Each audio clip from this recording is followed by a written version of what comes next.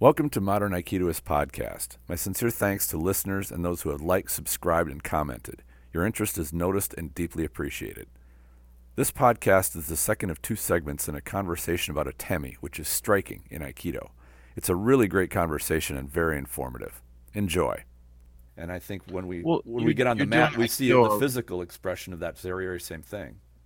Yeah, because you're doing it in that relationship. You're doing Aikido around something as opposed to with something, right? So like you want, when people want to talk about harmony and blending and all that stuff, well, that involves being in, it doesn't involve going around. It involves being in. I mean, that's out of.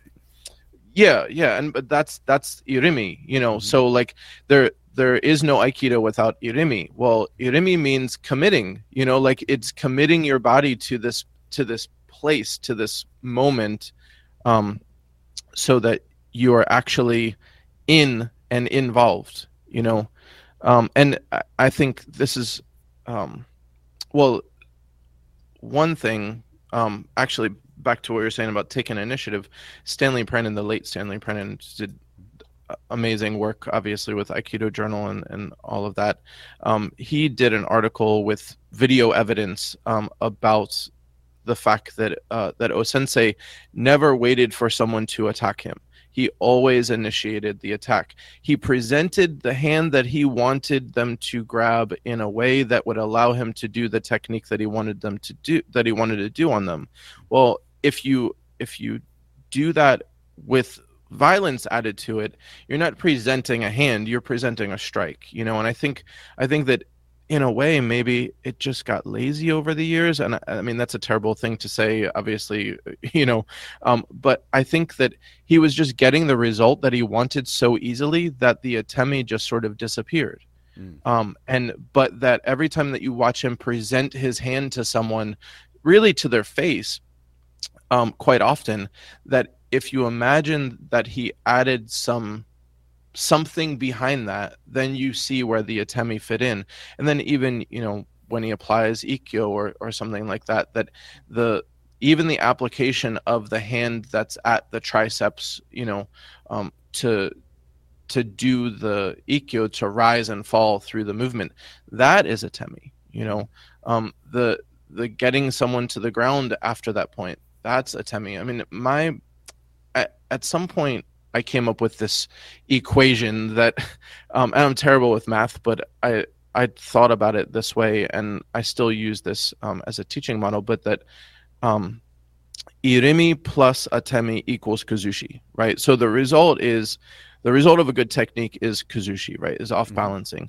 But the way that that's initiated is through irimi and atemi, that you're entering with a striking body, that you're displacing a person with your body that is also a striking mechanism, and that the result of that is that they are off balance, and that is Aikido. That you're fitting into them in such a way that it's no longer their choice what happens next, right? That's the kazushi aspect. Now, if you start training with people who are really good at other things, like really good at Muay Thai, like, my brother is an example, or if you start training stand up with people who are good grapplers, and if you end up doing newaza and things like that, then you really have to start asking yourself, how do I fit myself into this so as to accomplish the kazushi through the irimi, through the atemi, in a way that's going to work against this new input that hasn't read the script, right? So a perfect example is, again, like I said, we've just been practicing Tenchinage lately. If you don't come up through the middle, a good grappler is, if it's not a strike, if the Tenchinage is not based in atemi, then if you just treat it like arm's length grappling, when you rise up through the center, the person you're doing it to, if they know what they're doing, is going to duck under it and take your back, and then you are going to lose. Once somebody's taken your back, if they're good at grappling, you really have a hard time getting out. They're 1 to 2 steps already ahead of you, right? So that shouldn't mean, if you have that experience, it shouldn't mean that you therefore should then disavow training with grapplers because they're not playing by the rules. It should mean that you ask yourself, how do I do this technique in a way that does work against someone who's not doing the thing that I want them to do, right? That's where harmony comes in. It's like, how do I work with the person who's not doing the thing I want them to do? How do I make it so that this circumstance really works out in the way that I'm hoping that it does?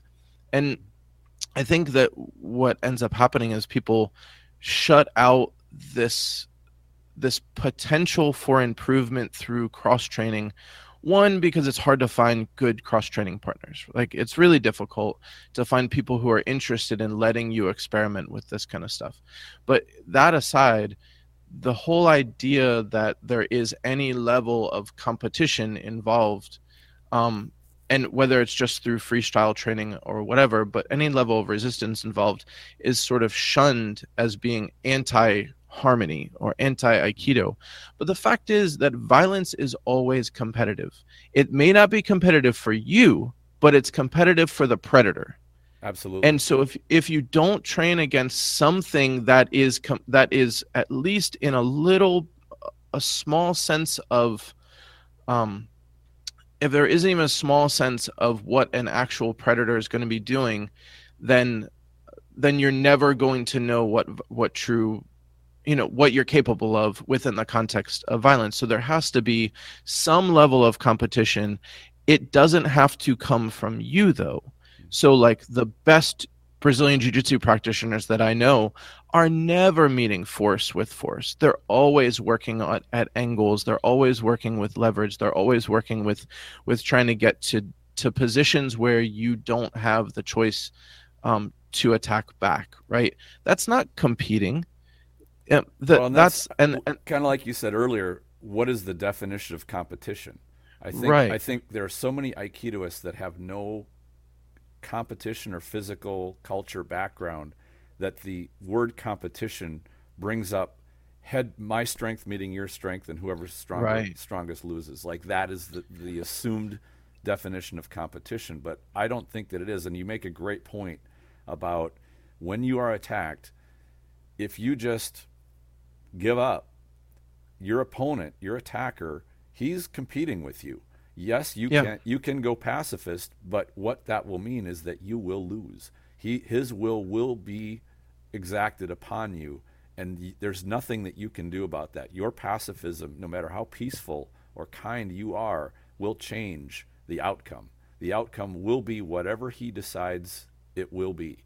And I think that that's something that it's a romantic notion, the idea that you can, just by being such a nice and kind person, sort of melt the heart of the beast and appeal to his mercy. And it might happen. There's a small chance of it, but in my opinion, it's nothing you want to bet your life on, or your family's lives on, or your family's safety on. No, and I mean, I was definitely an idealistic teenager, and I had, when I was in my early 20s, I think we all were idealistic teenagers. Yeah, I mean, hopefully, right? And I had this mentor who, I mean, really just an older friend of mine. He was one of the people that got me into martial arts, but he had done some, let's just say, combative work when he was younger. And, with real violence in a different country, et cetera, et cetera. And I remember talking to him, and I was like, I was very much digging into Buddhism and Taoism and stuff like that at the time. And I was like, well, when people use violence against you, it's really to their own detriment, because, as long as you're not violent back, then they're the one that suffers, et cetera, et cetera. And I was like, look at the Tibetan, this is when China was like taking over Tibet, and like, look at the Tibetan monks. It's really the Chinese who are suffering. And he said, this is a little bit crude, but he said, yeah, ask them that when they're ask the Tibetans how they feel when they're hanging up from trees by their intestines. And that's the thing, right? Violence is terrible. Like, it's not it's not a wrist grab. It's not a punch. It's not even a headlock or a choke. It's terrible. It's, there are, when you think about what actual violence entails, with wars, with muggings, rapes, murders, all these kind of things, this is not it's not the stuff we're practicing for in the dojo. So either we need to just accept that that's the case, right? Because quite frankly, it is, we're not really practicing for this stuff in the dojo, or we need to start looking at how what we're doing better suits that level of intensity, right? Even if it's just a fraction of that. I mean, in the Koryu, like jujitsu, historically speaking, it was never a reaction to an attack. It was actually the attack itself. So if you look at the Koryu grappling schools, plug for one of Ellis's books, Old School, gets into this a little bit as well, that if you look at the way that jiu-jitsu was practiced in wartime, you were learning how to grab someone in such a way as to execute your technique and win, right? But it wasn't until peacetime that people started saying, well, if you grab me, then I'll do this to you, so then jiu-jitsu becomes the counter to the grab, or the counter to the strike. But the old way that jiu-jitsu was practiced, like one word for it is torite, which means taking hand, right? Like I am seizing the initiative from the very beginning. Again, going back to what Stanley Prenen wrote about with O-sensei, that he was taking the initiative from the beginning of the encounter and owning it through the entire encounter until it ended the way that he wanted. That was the Aikido that he was doing. And I think that that's where, going back to Atemi, that the grab is Atemi, right? The entry is Atemi. The throw is Atemi. I'm trying to throw you with a strike, right? I'm grappling with a striking body. And you could say that I'm going to seize your mind. I'm going to capture your... Yeah. Because then you will be responding. And I think from just a pure technical view, if I'm going to close distance with you to throw you, I have to cross through striking range to get there. And absolutely. Like a wrestler would say, because I've known a couple of wrestlers, they'll say, I don't mind eating a shot even to the head if I get to your body. And they're pretty tough. Wrestlers are a pretty tough bunch. They don't mind taking a shot as they get in, because they know once they get there, it's going to be all their advantage.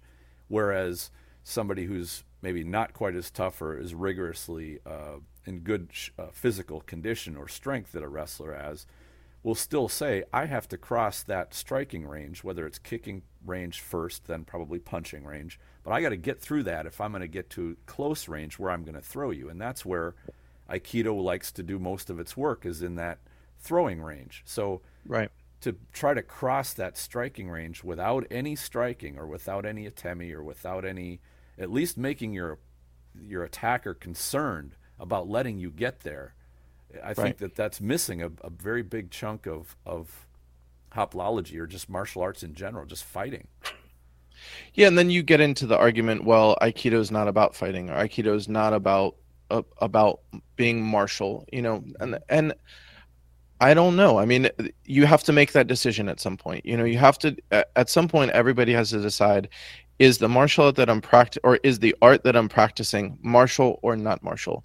Is the art that I'm practicing looking at, is it just a hobby? Am I learning to defend myself, or am I learning how to deal with predatory violence? Because social violence and predatory violence, two very different things. Like, as a pretty large adult male, the likelihood of me getting into a fight that I am not actively involved in from the beginning is very little, right?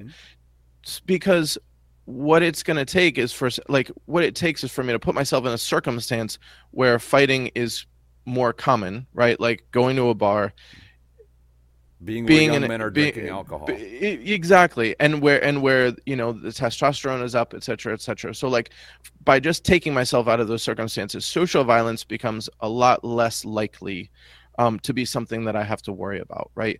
But if you are um, if you are in those kinds of circumstances, like if you're a kid in high school or something like that, where you might be being picked on or bullied or something like that, then training for social violence is a very important thing, right? So like I always tell people, the for my daughter, for my wife, like I want them to learn how to defend themselves, quote unquote. But for someone for someone like me, the more of the likelihood of any kind of encounter that I'm going to get into is going to be because of my wife or my daughter, or because someone wants something that I have, right? Whether it's my wallet, my car, something like that. Well, that's a totally different kind of violence than a fist fight, right? So you have to then ask yourself, like, what is it that I'm training for? Am I training just because it's a hobby? Am I training because I'm concerned about social violence, about bullies, about bar fights, about dealing with the drunk uncle that always comes to the Christmas party, whatever? Or am I training because I really need to consider the worst part of society, and the threat that poses to me when I least expect it, or when my wife and my daughter are with me and I have no other choice but to defend myself and them, right? And that's a very, very different thing. But also that's where this concept of not just being reactive and not just like Atemi plays into that. That you have to be able to seize the initiative. You have to be able to take the space. You have to be able to to be on the dominant side of the encounter and not on the passive reactive side. Yeah, and if that's your genuine concern. Right. And you've struck on a fundamental that I've found in the security business in general, which is, let's say somebody goes to a bodyguard and says, I want to hire you as a bodyguard, or hires a team of bodyguards. The first question is, against what? Like, what is the threat? What do you need to protect? Is it just you? Are you protecting things that you are carrying with you? Like, is this a transport? What sort of is the threat? A gang? Is the threat street thugs? Is it thieves? Is it a rival company? Is it what exactly, and where are we going? Like, what sort of threats are we going to run into? And I think the same thing holds true for any self-defense, just like you described. Is what is the threat that you want to prepare yourself for, and therefore that dictates the type of training that you do when you identify where are you going to be, what are the typical threats, what are the considerations that you need your training to fulfill for that. And I think when it comes back to the fighting, Aikido is not fighting, which I 50% agree with and 50% disagree with. The part that's a pretty fair stance to take. Right. The part that I disagree with is that Aikido is about surviving a fight. It purely is, and it always was. It was always designed to be that, and we could go into more of that. But the part that I disagree with is that Aikido seems to be about refusing to participate in fighting. I think that is completely false. The goal of Aikido is not to go around starting fights. The key of Aikido is stopping a fight as quickly as possible once it starts, even though somebody else might make that decision for you. Even on a metaphorical side of things, like you could say that jiu-jitsu is more about winning a fight, but then Aikido is more about winning a fight with your morality intact, right? That's a good way to describe it. If it's at the end of the day, you still need to come out alive and healthy, and like that shouldn't be part of the question, right? So we should be training in such a way that allows us to survive first and foremost. Well, that means winning, and no matter what anybody wants to think, it means winning, right? Mm-hmm. However, how do we win? That to me is more the question that fascinates me with Aikido. Like, are we able to win and also maintain our integrity? whatever that happens to mean for any given individual. And that is not to say in any way, shape, or form that it's the only martial art that offers that question. It's just not true. Like Christopher Lee out in Hawaii has written about this extensively, that this was stuff that was being talked about way before O-sensei came along. This idea of being able to bring peace to a violent situation, and things like that. That it's nothing new. So then the question is, well, how is Aikido unique in the way that it approaches that? And I think that brings us actually back to the other side of Atemi, which is the training your body in such a way as to be the striking implement, as to be the delivery mechanism for the Atemi. That gets into the internal strength side of things, in my opinion. And I'm not an expert on that at all. I am a student of it, and my teacher is much more fit to talk about that intelligently than myself. My experience of it has been mostly in trying to do it, whereas like through him I've experienced it being done, and those are two very different things.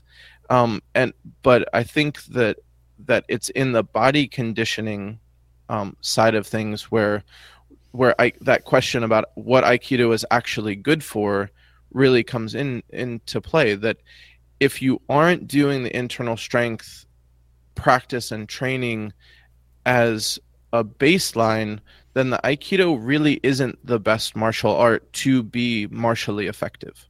And I say that sort of without apology, that without the Aiki side of things, which a lot of people have a lot of different opinions on what that means, but without that, then you might as well just be punching somebody in the face, because your body isn't going to be fit to do the Atemi as the Irimi that's going to result in the Kazushi. And that's just my opinion, though. Well, that's a good a good point, in the fact that what other martial art out there does not require decent physical conditioning to execute? And I think the answer is virtually none. And this is something that I've heard Aikidoists say repeatedly. Well, you don't need to be strong or fit or in good shape to use Aikido or to be effective. And that kind of makes me wince a bit, because yes, technically it's true, but it's often used as an excuse why they aren't in good physical condition. They aren't strong or fit or flexible. They kind of just say, well, I don't need that, so I'm not going to be. Whereas, I mean, how many martial arts give you a tremendous advantage when you are strong, powerful, well-based, good structure, strong legs, strong core? All of these things are just straight out advantages. And the fact that Aikido, yes, you won't use those tools, a strong body, by running straight into a rock, you're going to move around it, but you do need that physicality if you are going to be effective. And there's a splendid example of the counter to that, which is Kyuza Mifune. You see a 70-year-old thin, frail man throwing around young, very much bigger, much stronger, much more fit people at will. And I mean, in my opinion, what he shows is gorgeous Aikido, although he's a judoka. But he shows the beauty and elegance of using efficiency as opposed to strength. But my guess is, even as a 70-year-old man, that guy was very, very fit. Probably not in comparison to a 30-year-old, but he had such a mastery of how the human body worked. Like that, and he was, even at the amount of experience he had in judo, he was still extraordinary. Like the idea that an average judoka, even after the number of years that Kyuza Mifune had in judo, would get to his ability of being able to feel and manipulate a human body with his level of skill, I think is probably, the odds are against it. And so, but the physicality and being strong and fit is something that everybody is capable of doing, and it makes such a difference in your martial arts that I think it's good not to overlook that. Well, there are multiple kinds of strength, right? I mean, if you Mm-hmm. talking about judo, look at the famous Kimura Masahiko. I think that's his first name. But that the now Brazilian jiu-jitsu technique, the Kimura, is named after. Like, he was a huge guy, and he was very strong. He talked about working out 20 hours a day, you know, sleeping 4 hours just to work out again. And he was a big, strong guy, very different than Mifune, you know. And so there's those different levels of strength. Like the two guys that I was training with this morning, in our early morning BJJ class, they're both half my size, and it doesn't matter. They're both really, really well skilled, and they're both one of them is in extremely good shape. He's a personal trainer, and the other one is just very wiry and very, I guess, say sinewy, you know. And both of them use their leverage and angling and good defense and, you know, all those different kind of things to give me not only a hard time, but most of the time to beat me, because they're that much better than me and they're half my size, you know. And they've been doing Brazilian jiu-jitsu longer than I have, and they're just better than me.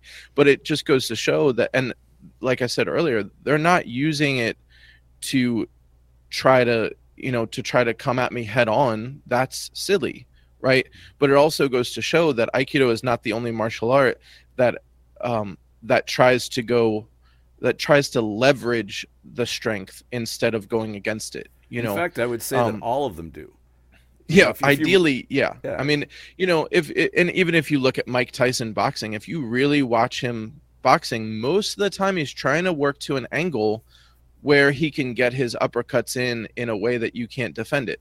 Now, he's doing it with the most devastating speed and power and, you know, violence and efficiency of movement, you know, all of that. But he's still working to an angle because he's trying to diminish your ability to defend yourself through the way that he's attacking and moving around in defense to get exactly to the point where he can attack safely while you cannot defend safely. Yep.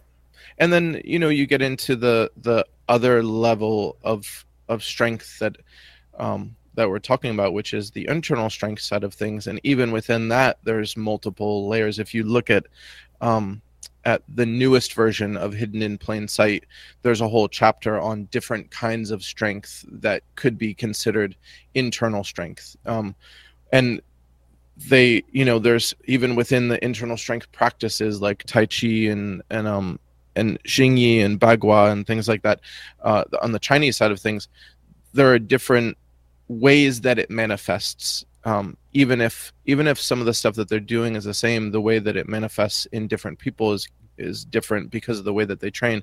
There's hard qigong, soft qigong, you know, all these different things that play into what the end result is. I just don't think that when we talk about Aikido and strength, I don't think that the kind of strength that that O-sensei was, or his teacher Takeda Sokoku was trying to manifest was the same kind that comes with being able to bench press a lot, or to be able to, I mean, you know, squatting and deadlifting and all that stuff that ties into the fact that he had that farmer strength, you know. But I think that was more something that he had to learn to get past in order to do Aiki.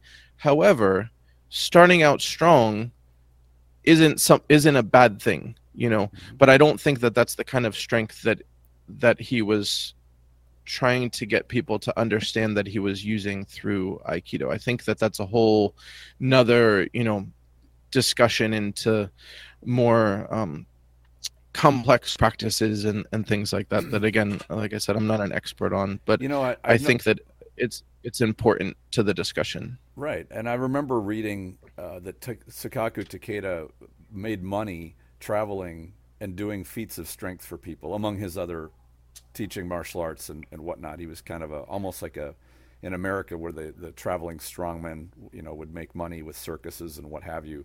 I remember reading that. I don't recall what the reference was, but Well, he was also a tiny guy who did sumo wrestling for fun and beat sumo wrestlers. Mhm. And he was tiny. So Yeah, it just he goes to was show that extraordinarily strong, as was O-sensei.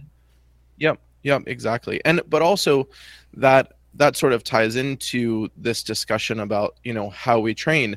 Well, if Takeda Sokoku was doing sumo wrestling competitively as he came up, and according to all sources was still doing it with his students as he got older, even into his dying years, then maybe that's important to do some kind of competitive grappling, and you could easily say, well, O-sensei didn't do that. Well, if he was a student of Takeda Sokoku, he did. We just don't hear about it. But if he was training with Takeda, he was doing that most likely. It's an easy conclusion to draw if Takeda was doing it as much as I think that he was. And there are there are two things that strike me there as well, and that is that firstly, both men, Takeda and O-sensei, started as very strong young men who probably learned as they grew older that there's a old man strength, which is I count it as like a smart strength by using leverage, versus the raw strength of being young and having the vibrancy of youth.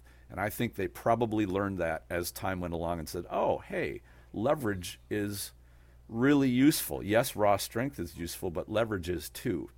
And so I think also both of them probably felt, as any, I guess, fit, strong, young competitor would feel, that as they grow older, they don't want to give up engaging their strength in competing with those who are fit, because that tests your strength. Quite frankly, it helps make you stronger and keep you it's fit. A lot of fun. Right. So that's the part that a lot of people miss, is that it's a lot of fun. Like, there's a reason that if you put a couple little boys together, and I'm not saying that's not true for girls too, but I'm not one. If you put a couple little boys together and you don't give them any distractions, you don't give them any toys, TV, video games, whatever, they will start wrestling with each other. It's inevitable. If you put adult men together and give them enough alcohol, they will start wrestling together. I mean, it's just part of who we are, and it's part of what makes a mammal a mammal. Every mammal grapples in some way, and that's a stolen quote, but every mammal grapples in some way. And it's just part of who we are, which is why it's so much fun.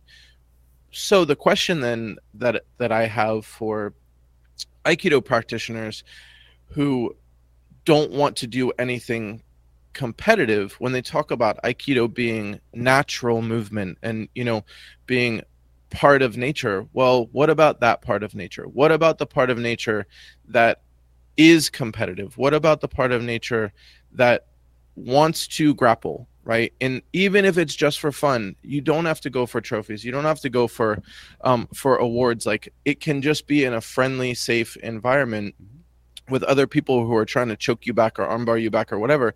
Well, maybe that's the part of the training that Takeda had, that O-sensei had, that rounded them out, that made them not afraid to do Aikido as Aikido, right? Or like in Takeda's case, Daitoryu. So like, if you have that as a foundation, you're much more capable of experimenting with more esoteric practices, because you can always revert to the thing that works. If you don't have the thing that works, then all you're doing is playing around with theory. And at the end of the day, if that theory is tested in a real situation where there's actual violence and your theory was wrong, you're in a lot of trouble, And so I think that there should be this foundation. And I'm saying this as someone who started out with Hapkido for many years, absolutely opposed to the competition side of martial arts, and got into Brazilian Jiu-Jitsu. Quite frankly, I got into it because Takeda did sumo. Like, that's a really funny reason to get into it. But that's the reason that I started doing it. It's like, well, what is the sumo of my time? Well, it's easy to find a Brazilian Jiu-Jitsu school, easier than it is to find a judo school in my area. So, and my brother was doing it. I have other friends that are doing it. Like, let me try that. And it's proven to me that, one, I love the Aikido side of things, and I also love grappling, right?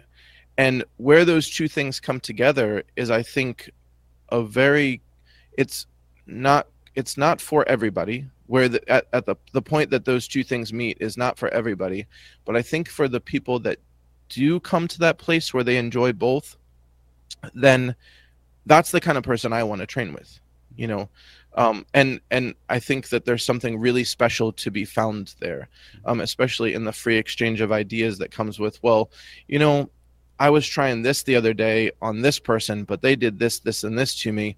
You know, let's experiment with how to fix this so that when when I'm using this Aikido principle, this Aikido technique, how do I use that, and so that I, again, am successful in the violent encounter, and using violence in quotes there because it's still just play at the end of the day in the dojo. But how do I use this technique or this principle in a way that lends itself to me being successful and also not compromising my integrity? Like, I shouldn't have to eye gouge somebody or bite them in order to, and this is sort of a joke, but it comes up in a lot of forums. Well, I would just eye gouge you, you know, if you tried to throw me, or, you know, whatever, if you tried that Brazilian Jiu-Jitsu stuff on me, I would just poke you in the eye. Well, how do you win the violent encounter in such a way that both people remain safe without reverting to that kind of thing? You know, how do you maintain your integrity and still come out on top of it, right? Because, like I said, at the end of the day, we're still here for survival, you know, and to perpetuate our species, you know, so to speak. But we have to be able to do that with some level of morality. And I think that that's the interesting equation, you know. And if you come back to the point of Aikido is not about fighting, well, if you approach it that, well, I need to be biting, eye gouging, and kicking people in the groin, well, right, now you're pretty much becoming exactly the fighting aspect. yeah, or worse. I mean, you know, yeah, worse. I'm just going to trump fighting by being more fighty than the other person. Right, you become a 5-year-old. I mean, that's how the untrained little kids that we deal with, you know, that's how they're trying to fight. We're teaching them how to be better people, you know. And I think that if somebody's done Aikido for 20 years and they're still talking about biting and eye gouging, it's like, well, what did you learn for the past 20 years? That's a great point. Great point. And you raised some great questions. In fact, I'm going to invite people that are listening to post in the comments if they've got some interesting perspectives on anything you heard today, or even some of the questions that Robert brought up here, sort of wrap things up, because these are great things to think about. And I know, Robert, we could probably spend all day, afternoon talking today, because this is fascinating. Yeah, it's a lot of fun. Yeah, so thank you very much for coming on the podcast, and I'm looking forward to hearing what people say about it. So thanks very much, Robert. Is there anything you'd like to say or plug in the end here? I would just say that you can find, if you're in Maryland, you can find our dojo at kogendojo.com. And then my blog, which I write every day, is holisticbudo.com. And then the larger organization is not very large. There's 3 founding members that I'm a part of, with Ellis Amdur as a consultant, so to speak, is Taikyoku Mind and Body. So the idea behind Taikyoku is that Ellis discovered while consulting an Aikido dojo a number of years back that if you look at the Aikido techniques that Ueshiba was doing, that O-sensei was doing, it basically came down to, he had 5 movement patterns that he was following. You have like Ikkyo, which is up and down, Nikkyo, which is side to side, Sankyo, spiraling up and away from the body, Yankyo, spiraling down and towards the body, and Gokyo, which is a little bit of an anomaly. But he took those and created a solo practice that he refers to more along the lines of themes. So you have Ikkyoku, which is the theme of rising and falling, Nikkyoku, which is the theme of sort of a figure eight side to side, so on and so forth, and created a solo practice around those. That became the basis for Taikyoku Aikido, which is what he was helping to develop a number of years back at a dojo in Pennsylvania. It sort of split off, and that's where my teacher Bud Yu has started playing around with these principles of these vectors from the Taikyoku Aikido, along with the internal strength things that he had been learning from Mike Sigmund, and then started applying them in other avenues. So playing around with them with striking, with boxing, with judo, grappling, and things like that, and discovered that they were really universally applicable. And that ended up becoming what we call Taikyoku Budo, which is essentially a martial art that incorporates Aikido principles through Aikido techniques, grappling techniques, and striking techniques with internal strength as a foundation. And you can find more about that if you contact me or if you go to taikyokumindandbody.com. So that's it. I really appreciate the discussion. I really appreciate being asked. It was a lot of fun. Great. Thank you, Robert. It was great to have you on, and I'm sure we'll be chatting again in the near future. I look forward to it a great deal. Definitely. Thanks, Tristan. What other topics are you interested in hearing covered in this podcast? Please share your ideas in the comments if you're watching this on YouTube, or go to the Facebook group Aikido the Martial Side and post a comment there. You can also support this podcast by donating either through a monthly sponsorship or a single donation of any amount that you like. I always enjoy hearing from listeners of the show, whether through comments or questions. Thank you all for sharing your interest. Enjoy your training.